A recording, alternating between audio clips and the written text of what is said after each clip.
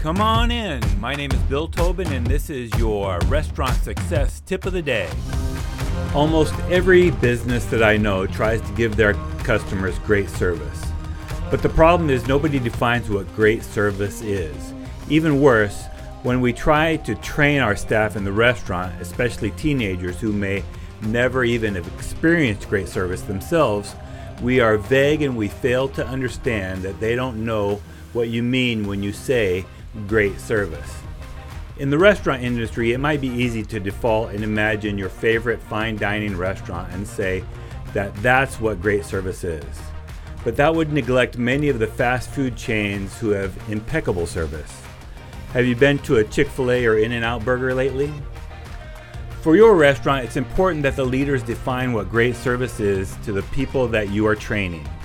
In most cases, it means anticipating, meeting, and exceeding your guest expectations.